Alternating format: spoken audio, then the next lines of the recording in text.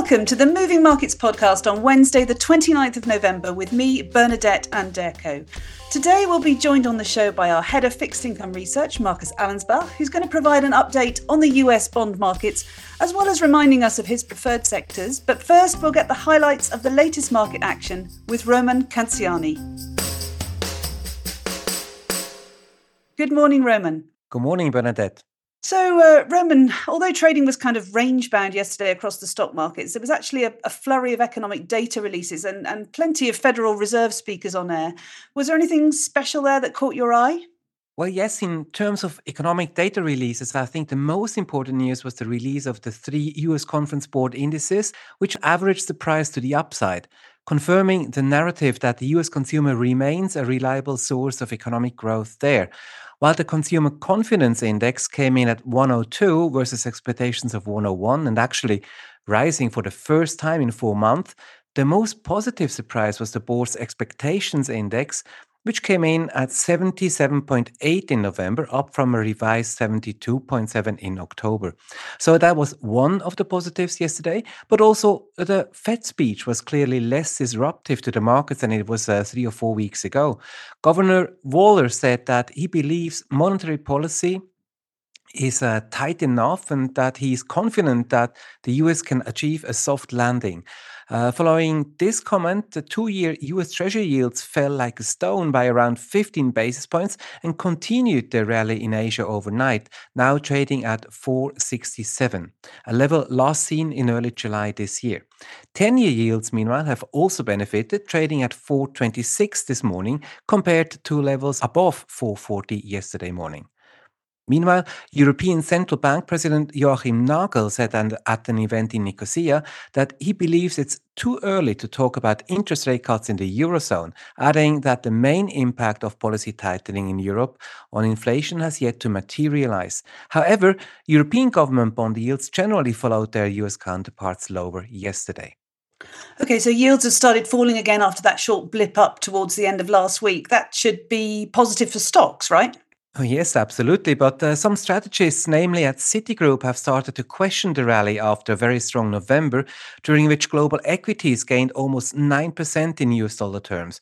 They wrote in a note yesterday that net positioning in the US benchmark S&P 500 index looks slightly bearish and concluded that the equity rally is likely to have run out of steam for now. So we had a bit of both positive and negative market news yesterday, but the news flow still was good enough to push stock markets in Europe and the US off their day's lows. At the end of the trading day, the S&P 500 in the US closed little changed, with consumer discretionary and real estate outperforming and healthcare the laggard of the day. However, the broader market showed some weakness, with the Russell 2K small and mid-cap index closing down 0.5%. Okay, I've read some news about potential IPOs of some well-known companies. Can you fill us in on that? Yes, indeed. There are several companies lined up to float in the coming month, including social media company Reddit, which became famous for the meme stock frenzy, when the platform's users created huge hypes in stocks that were deemed fundamentally unbuyable by the professional investment community. Also, Chinese fast fashion retailer Shein has apparently filed confidentially with US regulators for an IPO next year, according to unnamed sources. All right, so let's dive a bit deeper into the corporate world. For those who were listening on Monday, you said then that there was a cybersecurity company that was going to report earnings yesterday after the close of trading. And it was going to be interesting to see whether they could profit from that increasing number of corporate hacks that we've seen over the past few months. So have they? Yes, it's all about CrowdStrike, which reported their results after the close of trading yesterday. But the company's share price, they have more than doubled this year. And again, yesterday, it reported better than expected third quarter results and raised also its full year sales forecast. However, in aftermarket trading, the shares were still down about 1%. And analysts say this is because Wall Street whispers were expecting even better results there. All right, thanks for the update there. What about Asia? What happened there overnight? Well, yeah, stocks are mixed in Asia this morning. Hong Kong's index is a bit of an outlier as the Hang Seng is down more than 2%, weighed down by losses in some tech stocks. The move was likely triggered by a growth warning from Chinese food delivery giant Meituan, whose shares are down more than 10% as we speak. Elsewhere, gold is also higher this morning, trading at around $2,050 an ounce, most likely driven by investors who believe that the Federal Reserve is finished with its rate hikes and that real yields, one of the most important factors in pricing the yellow metal, are also about to fall by 2024. The next resistance is at $2,075 per ounce, a level the metal has failed to breach 3 times in recent years. If it were to do this time, we would be landing in what is known as uncharted territory, leaving significant upside, of course. And Bitcoin is also stronger again this morning, trading above $38,000. The story there hasn't really changed. It's all about the possible approval of a spot ETF and the upcoming halving in April. And it's an asset that tends to soar when risk on spreads in investors' minds. Okay, thanks, Roman. So let's look forward. What's there for investors to look out for today? I think the most important piece of news this week is actually due tomorrow. The US PC deflator numbers, the Fed's favorite gauge to see if inflation is getting back under control. And then on Friday, Federal Reserve Chair Powell will speak and markets will be looking to see if his tone indicates a clearer pivot towards easing. For today, there will be a lot of European inflation data, and what I saw already this morning was German import prices for October, which came in higher than expected on a monthly basis, plus 0.3% versus expectations of minus 0.2%. Finally, a quick look at the futures board. US stock market futures are firmly in the green, so risk on remains the theme of the day, and it's likely that US stocks will open higher today. That's it from me. Thanks very much for bringing us up to date with the latest market news today, Roman. Thank you very much for having me, Bernadette. So now it's time to look at the bond markets with our head of fixed income research, Markus Allenspach. Good morning, Markus. Good morning, Bernadette. So we've heard the 10-year yields finally moved lower towards 4.25%. Why is this so important for the bond market? It's more than a psychological number, Bernadette. Remember that we started 2023 with very high expectations for bonds to see a total return positive after this dismal 2022. And for the 10-year Treasury yield started at 3.8 the year, and from the quarter actually would bring the total return back into positive territory. That's why the market is so much focusing on these numbers, that any move below that would result in a positive total return for the 10-year Treasury for 2023. Okay, so do you regard this move as sustainable? Roman has mentioned Fed Governor Waller. He more or less reiterated the current Fed narrative that has two pillars. One is the Fed is not looking at any inflation forecasts anymore. They want to see hard numbers.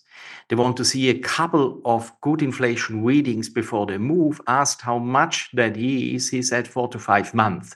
Second point is several Fed representatives, including Powell, they have mentioned that the Fed is sufficiently restrictive. The market currently regards that as the spread above the core PC deflator as the key element of Fed restrictiveness. Remember, they hiked to 5.25%, 5.5% back in July when the core PC deflator was 4.3%. The September reading was 3.7%. So the market thinks that 1.75%, 2%, that's the spread the Fed wants to keep above the core PC deflator. That means if you have a sustained move of the core PC deflator down towards 3%, we will have room to rate cuts towards 4.5%. That's currently what the market is pricing in. And that's why we are looking at tomorrow's core PC deflator. We expect a decline from 3.7 towards 3.4%. Okay, so Roman mentioned this PCA deflator being important. Clearly, it's a necessary but insufficient condition for the Fed to cut rates. So what could be a catalyst for a decisive move below 4.25%? Well, as mentioned, they need to see 4 to 5 readings towards 3% before they move. So that means that we will most likely see the first Fed rate cut in summer next year. But importantly for us is that in 2 weeks' time at the FOMC meeting, we get again these dots, these strategic economic protections. And in those dots, they don't only have to remove the final rate hike they have penciled in a couple of months ago, they would also have to validate our pretty aggressive rate cut expectations. So the Fed would have to signal at least 3 rate cuts for 2024 to keep the bond yields moving lower.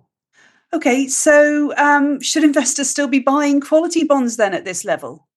The market has priced in quite aggressive Fed rate cuts. I fully agree with that, but still, for the quarter in 10 years, that's still a good level to buy. And remember, we recommend quality corporate bonds. And with single A or triple Bs, you still get a very decent yield.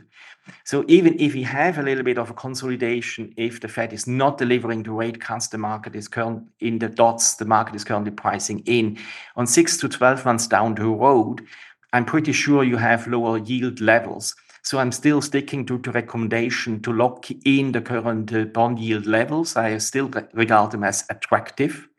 I still regard the bond yields to be above the fair level. So I still recommend to invest in quality corporate bonds with medium to longer duration.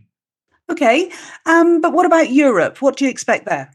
Roman mentioned there are some national CPI coming out and the Eurozone CPI tomorrow. But to be honest, the ECB has told that they are in hibernation. The next move they only do after they know the outcome of the wage negotiations in spring 2024. So to be honest, we are currently looking more at the US numbers to see whether the conditions, the things are falling in place for a Fed move. We know the ECB is going to move, but we know that the incoming high-frequency data like the monthly CPI numbers, the EU Commission report we get also tomorrow, they have less impact. The thing they are watching at the moment, they are really key on is to see that wage growth is slowing, that you don't have a wage price spiral in Europe, given the low level of unemployment rates. So I would say without any signals to be expected from the ECB, it looks like the European bond markets will be trailing the US markets for the next couple of weeks. All right, so I guess to end this session, I'd just like to ask you whether you think it's time to return to emerging market and high yield bonds. We've clearly been too cautious in 2023, reducing our US high yield recommendation, being neutral on emerging market bonds. I have to say, I'm still struggling to see why high yield is the place to be, with the default rate has more than tripled to 5.3%.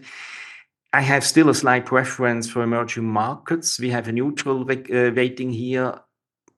And within emerging markets, we still like Asian high grades, and we still like the Middle East. And there are also selected opportunities in Latin America, like we have a recommendation for Mexico.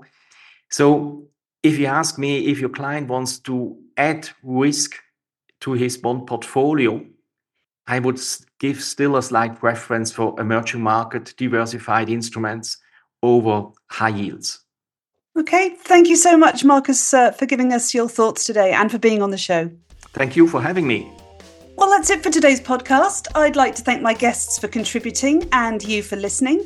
Don't forget to join us again tomorrow when Helen Freer will be back hosting more of our experts to guide you through what's moving markets with an update from this week's investment committee and the latest news on commodities. Good luck today and goodbye for now.